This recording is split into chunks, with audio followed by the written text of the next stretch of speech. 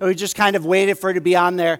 But what we want to do is to lead us, not just to be able to see on Sunday morning, but to be able to open the scriptures for yourself, to read God's word for yourself. So what we're going to do is, what we've always done is we make the Bible available to you. So if you need a Bible, go ahead and put up your hand. One of our ushers will be glad to bring you one, give it to you. If you've never owned a Bible before, if you don't own one, take it with you. We want you to have that so you can put up your hand. Also, we're very aware of technology this day. Most of us have Bibles on our phones. Whether you have the app or not, you can find it on there. It's okay to use it during church. We want you to be able to navigate through. Now, I'll be honest with you, this is a little bit of an experiment. So if you don't like it, go ahead and tell me about it. And we'll see where God leads us. But if you're new with us, we want you to have a Bible. We want you to get into it. You can also pull out your notes that we make available for you each week. Some of you like taking notes. It helps you to learn. We want you to grasp these concepts, so that's why we have those note sheets. Leading up to September 27th, then the series will be, and we are in a series called The Gospel. Gospel is a word that we talk a lot about in church. We throw it all, it's really the center of all that we do and all that we are. So what is the gospel? Church, I actually do want a little bit of participation here. So I know this is something that we get excited about, the gospel, right? So what is the gospel? It is good news. We talked about that last week. Hey, the gospel is good news. It's actually the good news that God so loved the world that he sent his son, and Jesus died for sinful people.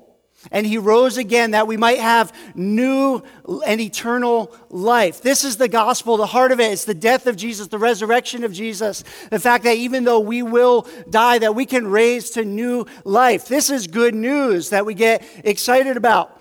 Now, if we kind of break it down, we want to understand it. The gospel comes in 4 parts. The first thing we need to know something about is God. We need to know who is God. Who is he to you? Okay? And his greatness, we talked about that last week, the greatness of God. We also need to know something about ourselves. Who are we in relation to God? That's what we're going to talk about today. Next, in a couple of weeks, we're going to talk about Jesus and Christ and who he is in the gospel. Now, we talk about Jesus every Sunday, but we're going to really talk about him in a couple of weeks. And then finally, we're going to talk about the personal response that we all need to have. You see, we don't get this good news by something our parents did or by some church that we're a part of. It is a personal response that we make before God. And so we're breaking these down in this series to talk about. Well, we hope that throughout this series, we will all come to really grasp the gospel, to understand it in its fullness, to not just have a churchy word that we throw around, but to grasp it. So whether you're new and have no idea, we hope that, hey, you'll be able to take this and hold on to it. If you've been in church and you use the word all the time, that we would be impassioned by the reality that comes in the gospel. We want to be able to trust it, take steps of faith in this good news. We want to live it and realize that the gospel is something for us each and every day. It's not just a gateway that gets us into eternity. It's each and every day. And so we want to live in it. And finally, we're going to talk about sharing the gospel. Because what we do with good news is we tell people about it. And so we actually have our gospel challenge. Now, it's called a challenge because it will be a challenge and difficult for many of us. There's many of us who have been in church, who have walked the walk, but we've never really shared the gospel with anybody. And so the challenge is this: in this month, that you would share the gospel in words with somebody. I know a lot of times you say, well, we do it in relationship and action, but to actually share it in words with somebody as Jesus called us to. So maybe you're here and you're like, well, I don't know what I would say. That's what this series is about. Maybe you're here and you're saying, well, I don't really feel all that excited about it. We hope to get you excited. I am excited about it. I'm challenging this as well. And just so you know, I'm not saying, hey, you go do this. This is where I share the gospel in words. I know that it's difficult to be out there face to face with our neighbors, with our coworkers, with our family. And so I too am praying that I would have the opportunity to share with my neighbor across the street who is a Muslim man and his family, that we built up a relationship. He came here for Easter Sunday. I want to share the gospel in words, and I'm praying for that. I pray that you would pray with me. In fact, if you want us to pray for somebody that you're praying for, on the app, if you go all the way down to the end of that digital connection card on there, there's a spot that says, I'm praying to share the gospel with blank. That's there so that in these coming weeks we can pray with you. that God would open a door for you to share. Okay. Here's the thought for this morning. Good news is only great news when we grasp the reality of bad news. Okay, until then, I guess it's just kind of news that we go with. But good news is only great news when we really grasp something bad. I was sitting in a coffee shop a few months ago, just kind of sitting doing some afternoon work when I got a call from my wife. And she says, honey, I've been getting these spots in my eye all day. They've been getting worse all the week. I've called the doctor, and she's really concerned. She says that what could be going on is that it's actually a detached retina in my eye, and if it's not taken care of right away, I could go blind. And so I said, honey, I'll come get the kids. I'll take them. We actually had Discovery Group that night. We went there for a little bit while she went there.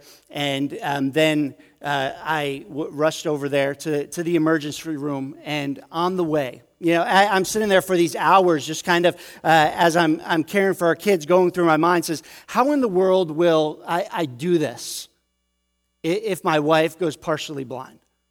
How in the world will we make it in life? What's going to be different? This is really kind of a difficult, tragic situation. And so I'm driving there. I'm thinking all these things in my mind. And on the way, I get a call from my wife. And she says, honey, the doctor said my eye's going to be okay. And I'll tell you, when I got to the emergency room and I hugged her and I looked in her eyes and I kissed her eyes and, just kind of, just that good news that came out of there.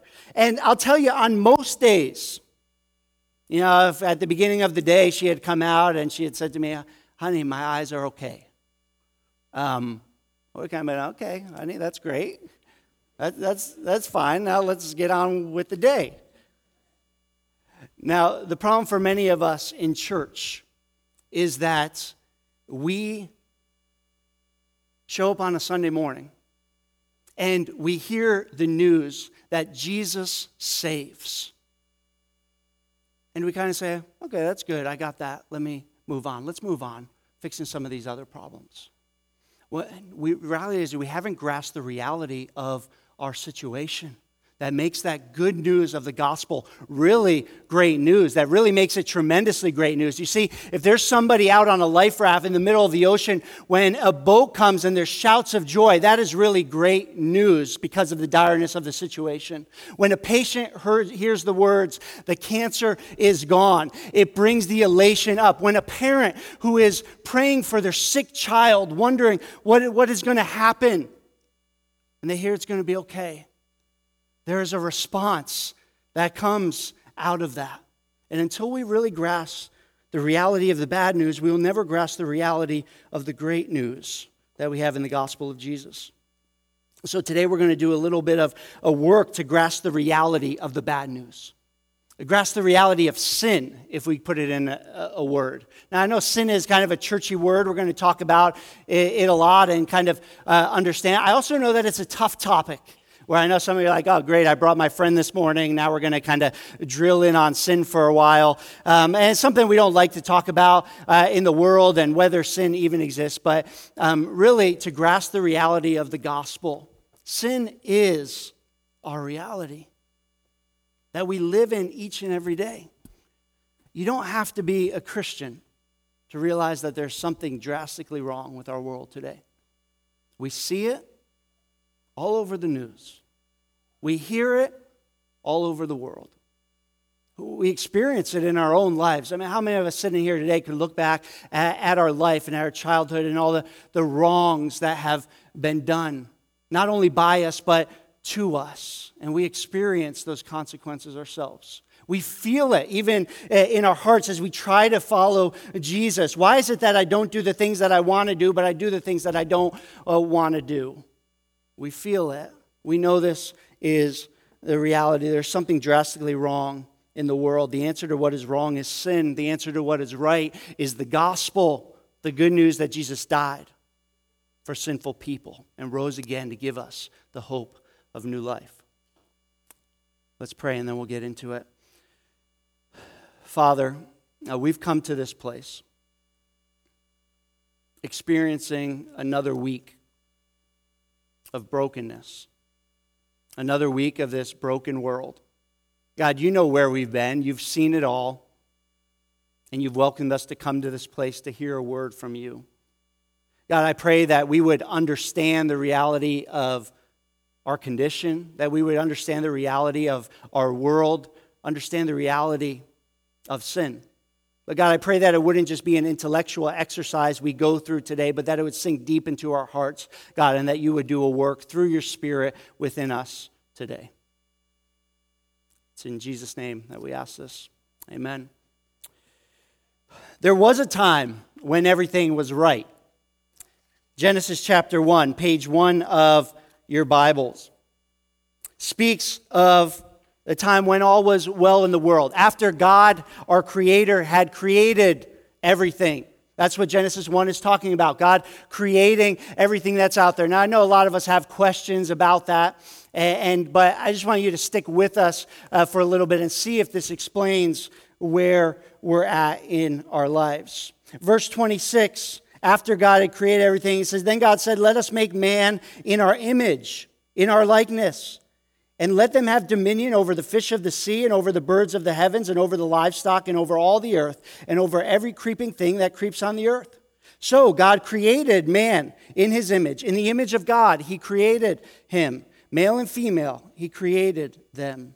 And God blessed them, and God said to them, "Be fruitful and multiply and fill the earth and subdue it. Have dominion over the fish of the sea and over the birds in the heavens and over every living thing that moves on the earth." God said, and it was so. And God saw everything that he had made, and behold, it was very good. The dawn of creation, when all was very good. Now, if we're going to really grasp the gospel, there's a few things that we need to grasp first. Grasping the gospel begins, as we talked about last week, with grasping the reality of God. That there is a God who is unlimited, awesome, wonderful creator, who is all-knowing, all-powerful, all-loving, and he is glorious. Only when we begin to grasp the reality of God can we then begin to grasp the reality of ourselves, as is written here. What is man? What we gain from this passage is the fact that we see that man and woman were created. They are not the creator. There is a God, and we are not him. So what is man? We see that they are the creation of God, created for his glory, as the rest of creation, not created to be the center, but created to give glory and worship back to God, like the rest of the creation. But we are a special creation that says here, let us make man in our image. So God created man in his own image. We are created in the image of God. Not wholly like God, but on this earth to reflect God. To be created in his image, to be glorious, not in the way God's glorious, but as a creature is to his creator. We need to understand that though we were created special, God did not put us on this earth that he would serve us, but that we would serve him. And so a final piece is that we were created with responsibilities. Look at what God says, that they would be fruitful and multiply and fill the earth, that we would create others who would glorify God, created in his image. Also that we would oversee the creation as stewards of creation, not using and abusing all of the resources, but to be good stewards of the creation that God has given us. This is who we are. We are created. God's special creation, but created nonetheless. There is a God, and we are not him. And so the picture that we get in Genesis 1 and Genesis 2 is this picture of things being very good. And I don't know if it kind of stirs your heart to think about like walking through a garden holding hands with God. Right? That's kind of like the cartoon picture that we usually get. But picture a reality where we're able to fulfill our purposes, where there aren't tears, where there aren't pain, where kids don't come home needing both glasses and braces in the same week that the company announces that they're going to cut budgets.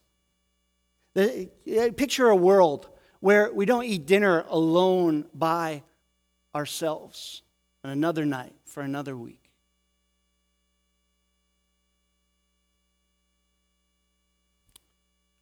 This is the creation that was very good. So why is it not our experience today? Well, we go to page 2, Genesis chapter 3. And we pick it up there, and this is what happens. It says, now the serpent was more crafty than any other beast of the field that the Lord God had made. He said to the woman, did God actually say, you shall not eat of any tree in the garden? And the woman said to the serpent, we may eat of the fruit of the trees of the garden. But God said, you shall not eat of the fruit of the tree that is in the midst of the garden, neither shall you touch it, lest you die. But the serpent said to the woman, you will not surely die. Now, I know for many of us, this may seem like a story that comes out of our children's Bible. But we recognize that we have an enemy who is a deceiver and wants to twist God's good words in order to lead us astray. He says, you will not surely die, for God knows that when you eat of it, your eyes will be open. You will be like God, knowing good and evil.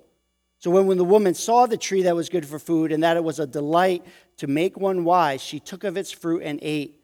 She also gave some to her husband who was with her, and he ate. Then the eyes of both of them were open. They knew that they were naked. They sewed fig leaves together and made themselves loincloths. And then they heard the sound of the Lord God walking in the garden in the cool of the day. And the man and his wife hid themselves from the presence of the Lord among the trees of the garden. And at that point, everything had been broken.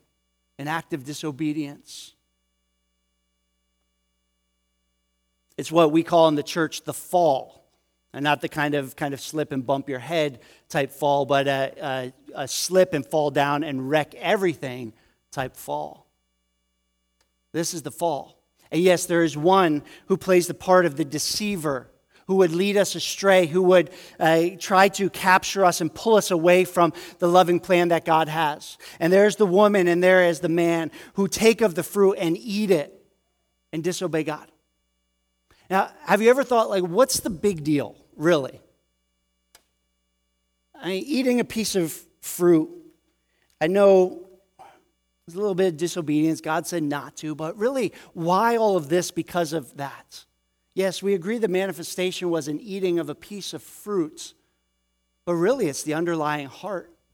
You see, an underlying heart that has distrust for the Creator. An underlying heart that doubts God and His goodness. An underlying heart that desires independence from God. To exalt oneself, to make someone wise apart from God. As if God doesn't have everything that we need in Himself.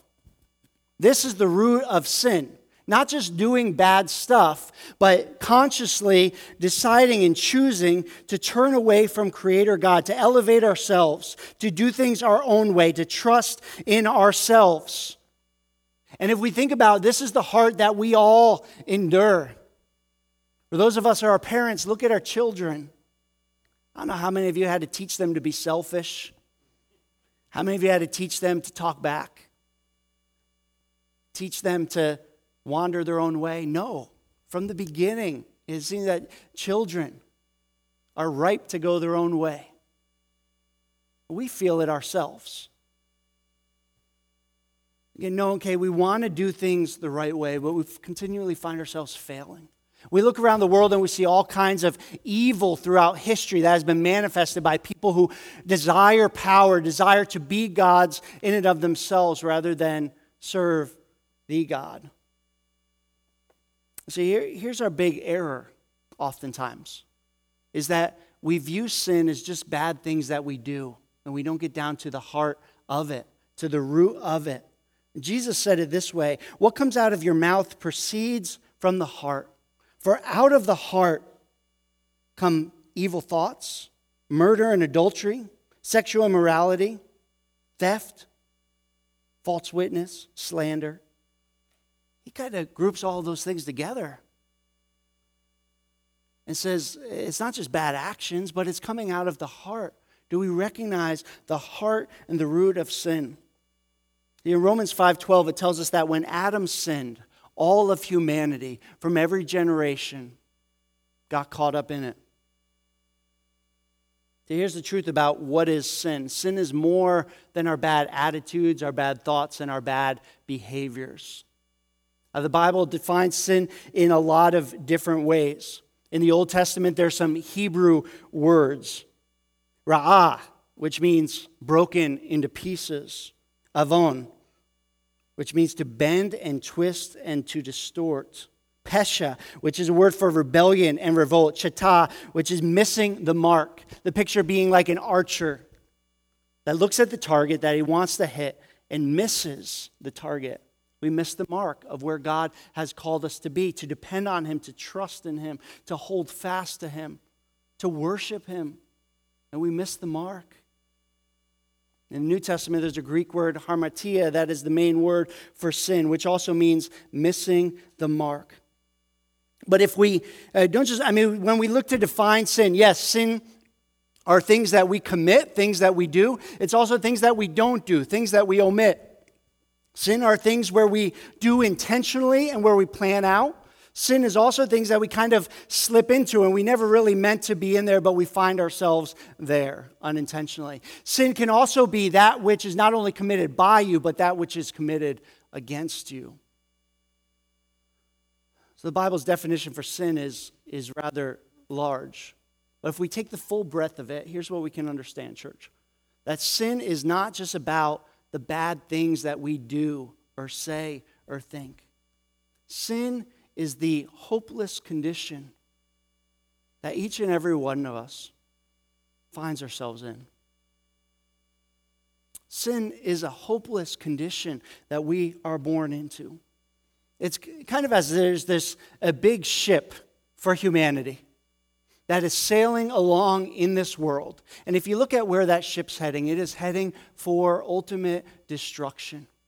Now, when we are born onto that ship. There's no getting off of that ship. That is what we are in humanity, destined for destruction because of our sinfulness. Now, sin, if we look deeper, sin is our nature. We're born into it. The Bible says that is kind of wrapped up in our flesh. That's why we see our kids going astray as the way they do, even from a young age.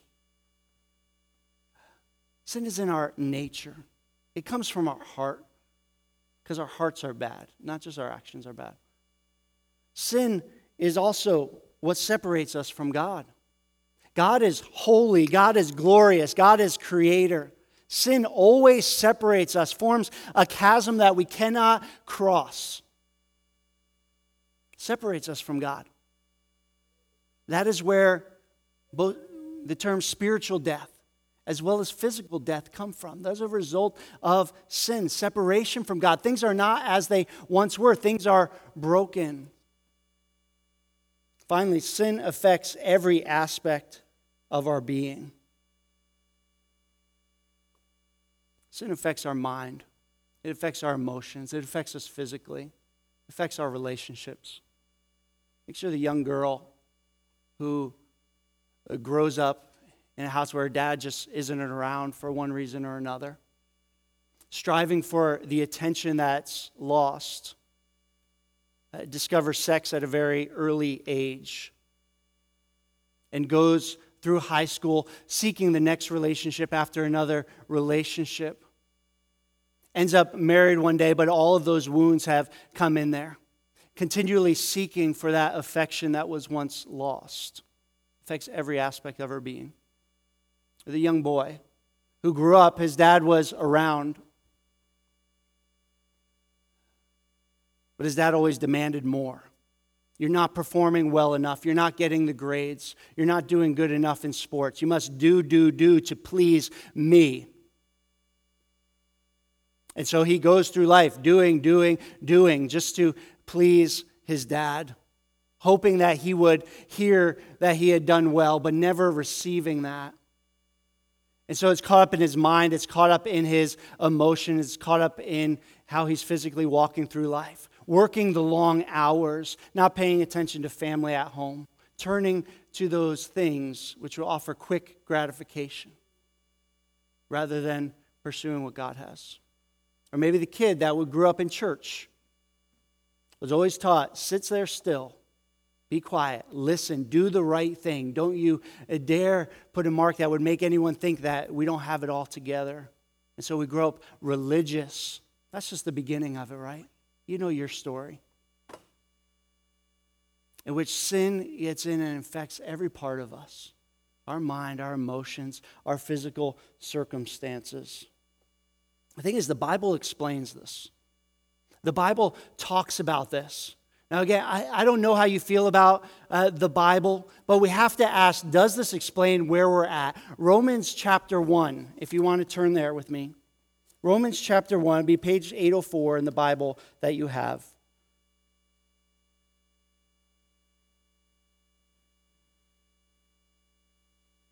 Here's what it says, Romans 1, in verse 18. For the wrath of God is revealed from heaven against all ungodliness and unrighteousness of men, who by their unrighteousness suppress the truth. We need to talk about the wrath of God for a bit, because the reality is, we like singing about God who is loving, a God who is gracious, a God who is all merciful, a God who does good things and plans everything right. But do we grasp that God is also wrathful? That he must be wrathful against sin because he is holy and he is pure and he is perfect. And when he looks at his creation that goes astray, it's more than just a little temper tantrum, but it is God working out his wrath over the sinful nature of this world that breaks his heart, where people do incredibly harm to one another, where people continually turn away from the God who is great and turn to lesser things. And so Romans tells us that the wrath of God is being revealed. And as we look at the circumstances that we're in here, the things that we feel, the reality is God's wrath against sin is a reality. It is revealed from heaven against all ungodliness and unrighteousness of men, who by their unrighteousness suppress the truth. Do we live in a world that even though things go from bad to worse, do we tend to think more about God, or do we tend to think less? Suppressing the truth, not turning to God, but turning from him, pursuing every other way, but rather than turning to him. By our ungodliness and unrighteousness, we suppress the truth. This is a bad thing because of this. Verse 19, for what can be known about God is plain to them because God has shown it to him. For his invisible attributes, namely his eternal power and divine nature, have been clearly perceived ever since the creation of the world in the things that have been made. So they are without excuse. What God says is, look around. Do you see me? He says, as we challenged us to do this past week, to look up at the heavens, to look at the stars, and say, this is just fate. Or might there be a God out there who created all this? He says, go to the beach. Enjoy this creation. Do you see me there? He says, look in your baby's eyes. Heck, he even says, listen to your heartbeat or look at your hand, at the intricacies, by chance or by God. God says we're without excuse because we've seen him, because we can know him, his eternal power, and his divine attributes. Continues verse 21. For although they knew God, they did not honor him as God or give thanks to him, but they became futile in their thinking, and their foolish hearts were darkened. Claiming to be wise, they became fools and exchanged the glory of the immortal God for images resembling mortal man and birds and animals and creeping things. In other words, God says that, it talks about that pursuit of how as we look around at all those things, there is a pursuit for knowledge, a pursuit to become wise. Now, I love science. For those of you who know me, my background is in science. Here's the reality. I could be diving on a coral reef, and all the amazing attributes are there. I've done this tons of times with other scientists alongside, and can look and be enthralled with the majesty. Ask the questions about how and what. But the difference at the root of it all is this. You give glory to God or glory to another? Does your pursuit of knowledge lead you to a reality that there is a greater thing here than I can explain, and that there is a God of the universe who created these things? Or does it lead you to an endless pursuit of your own trying and doing to understand? You see, that's not just for scuba divers. That is for all of us. Because what we do is, rather than turning to God, looking to Him, saying, God, you are my all, you are what I need, you are the one that I depend on, we continually try in and of ourselves. And that goes back to that root of sin over and over and over again. And we're perpetually plagued by the seeking to do ourselves rather than turning to the Creator. And so God says this, therefore God gave them up in the lusts of their hearts to impurity, to the dishonoring of their bodies among themselves, because they exchanged the truth about God for a lie, and worshiped and served the creature rather than the Creator, who is blessed forever. Amen. Those are some hard words there, where it says that therefore God let them go. God gave them up. You see, God didn't create man and woman as robots that would just go through the motions each and every day. He created us as beings who had a choice. The first man and woman, they chose to go elsewhere, and you and I would do the same day after day, because we do. We choose to go in our own pursuits rather than pursuing Him who created us. God lets us go. And so we experience the wrath of God against a sinful world. That ship is sailing. We find ourselves on it. I know many of us would look out and we would say, yeah, the wars around the world, they are awful. How could people do that? But yet what Jesus tells us is the same root in our heart that leads us to gossip or to hold back forgiveness from those around us because we want to elevate ourselves. Or we can look around the world and we can see murder and striving for power. But we can also look at ourselves and see how we desire, how we'll do anything to get ahead in our world. Or, we'll sit here and we'll condemn, we'll talk about sex trafficking, and we'll talk about how awful it is that thousands of young girls are entrapped against their will to do things that ought not to be done. But yet we won't think twice about just catching a quick glimpse of something. You see, we need to understand that the root of it all is the same: seeking pleasure, seeking our own way, trusting in ourselves rather than the Creator. And so God says, I'll let this ship go.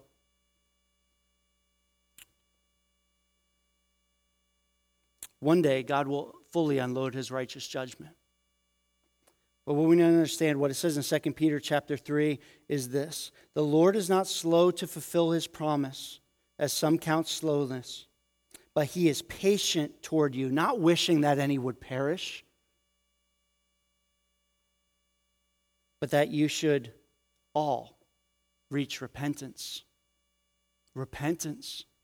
That we would see the direction that we're heading and that we would actually change direction. You see, it's not hopeless. We're talking about bad news here in the reality of sin and in our condition, but there is good news. Hey, I don't know what the Greek word for bad news is, but I do know what it is for good news. It is euangelion. It is the gospel.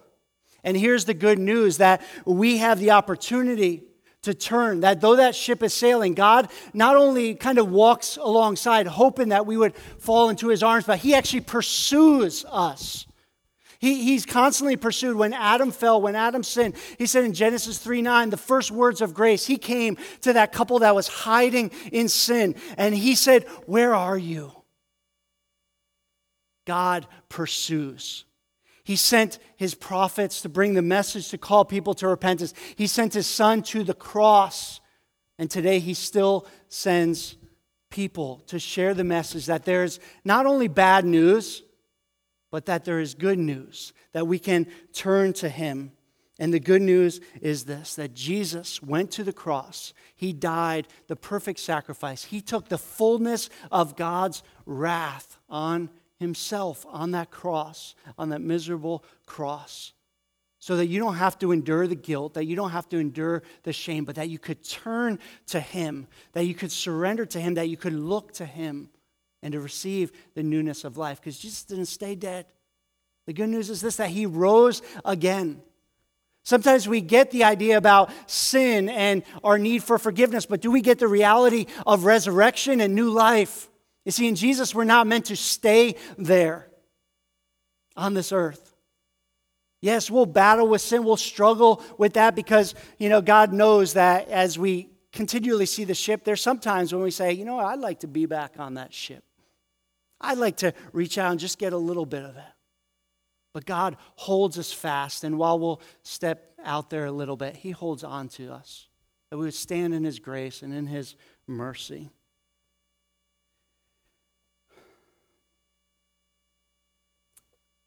God always pursues.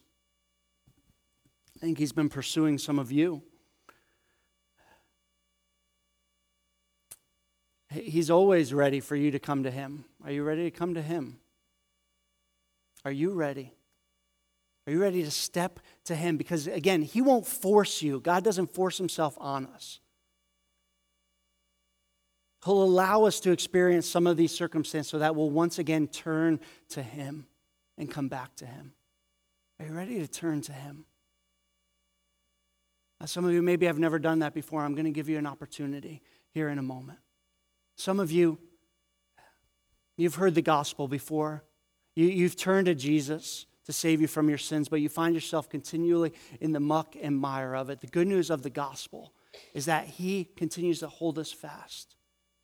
And he wants you to come back to him again, whatever it is you've been pursuing, whatever it is you've been finding satisfaction in. Will you find greater satisfaction in him and the good news of his son Jesus?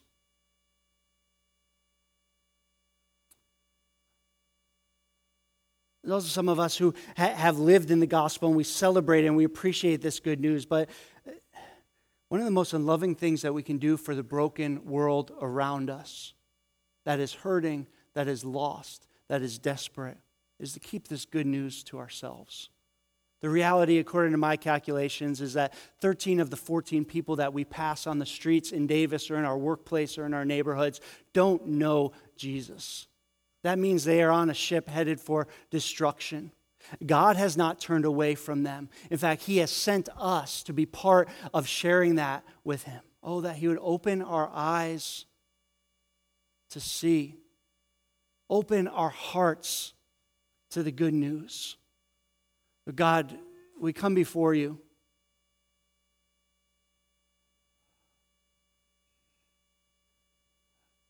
God, that we would grasp the reality of our sin.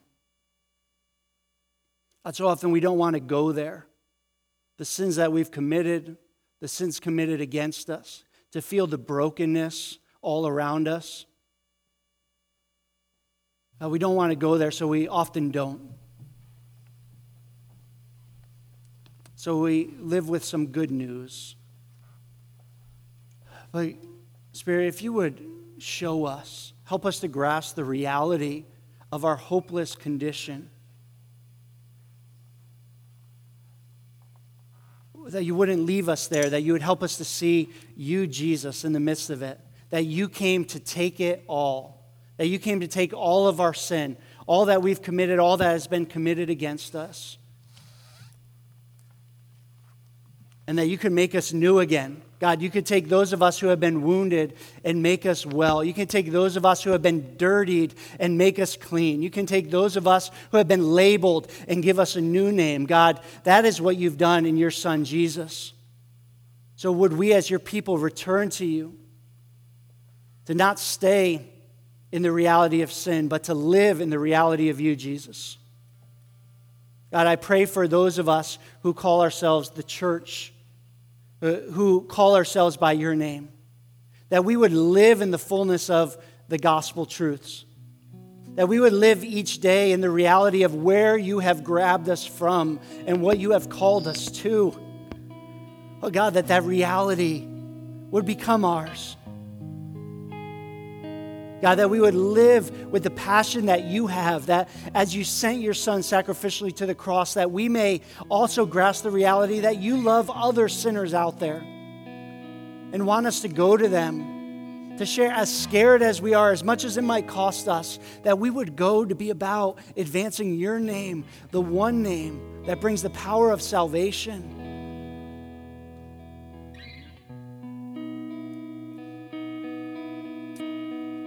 So I know that every week there are people that walk into these doors that are lost, need to be found, that are hurting, and need to be cared for. What we offer here as a church is Jesus, the gospel. And if you have never received him before, never trusted in him before, if you feel kind of a stirring in your heart right now, that's the Holy Spirit who wants you to grasp not only the reality of your sin, but the reality of the grace that God loves you. And it says in the Bible that if we will confess with our mouth that Jesus Christ is Lord, and if we will believe in our hearts that he was raised from the dead, you will be saved. And so if you're desiring that, to be saved by the good news of Jesus, with every head bowed and eyes closed, just to pray in the silence of this moment before God. Hey, God, I'm seeing the reality of myself. I'm feeling my brokenness. I'm a sinner and I need saving. Jesus, I need you. I want you. Come into my heart. Make me new. Jesus, make me new. I trust in you. I follow you from this day forward.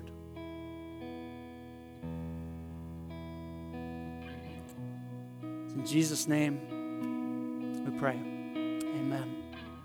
If you did pray that prayer, we would love to talk to you down at the prayer corner down there as we continue to respond. If you need prayer, if this sermon kind of welled up some things in your heart, sins that you're struggling with, we pray for one another.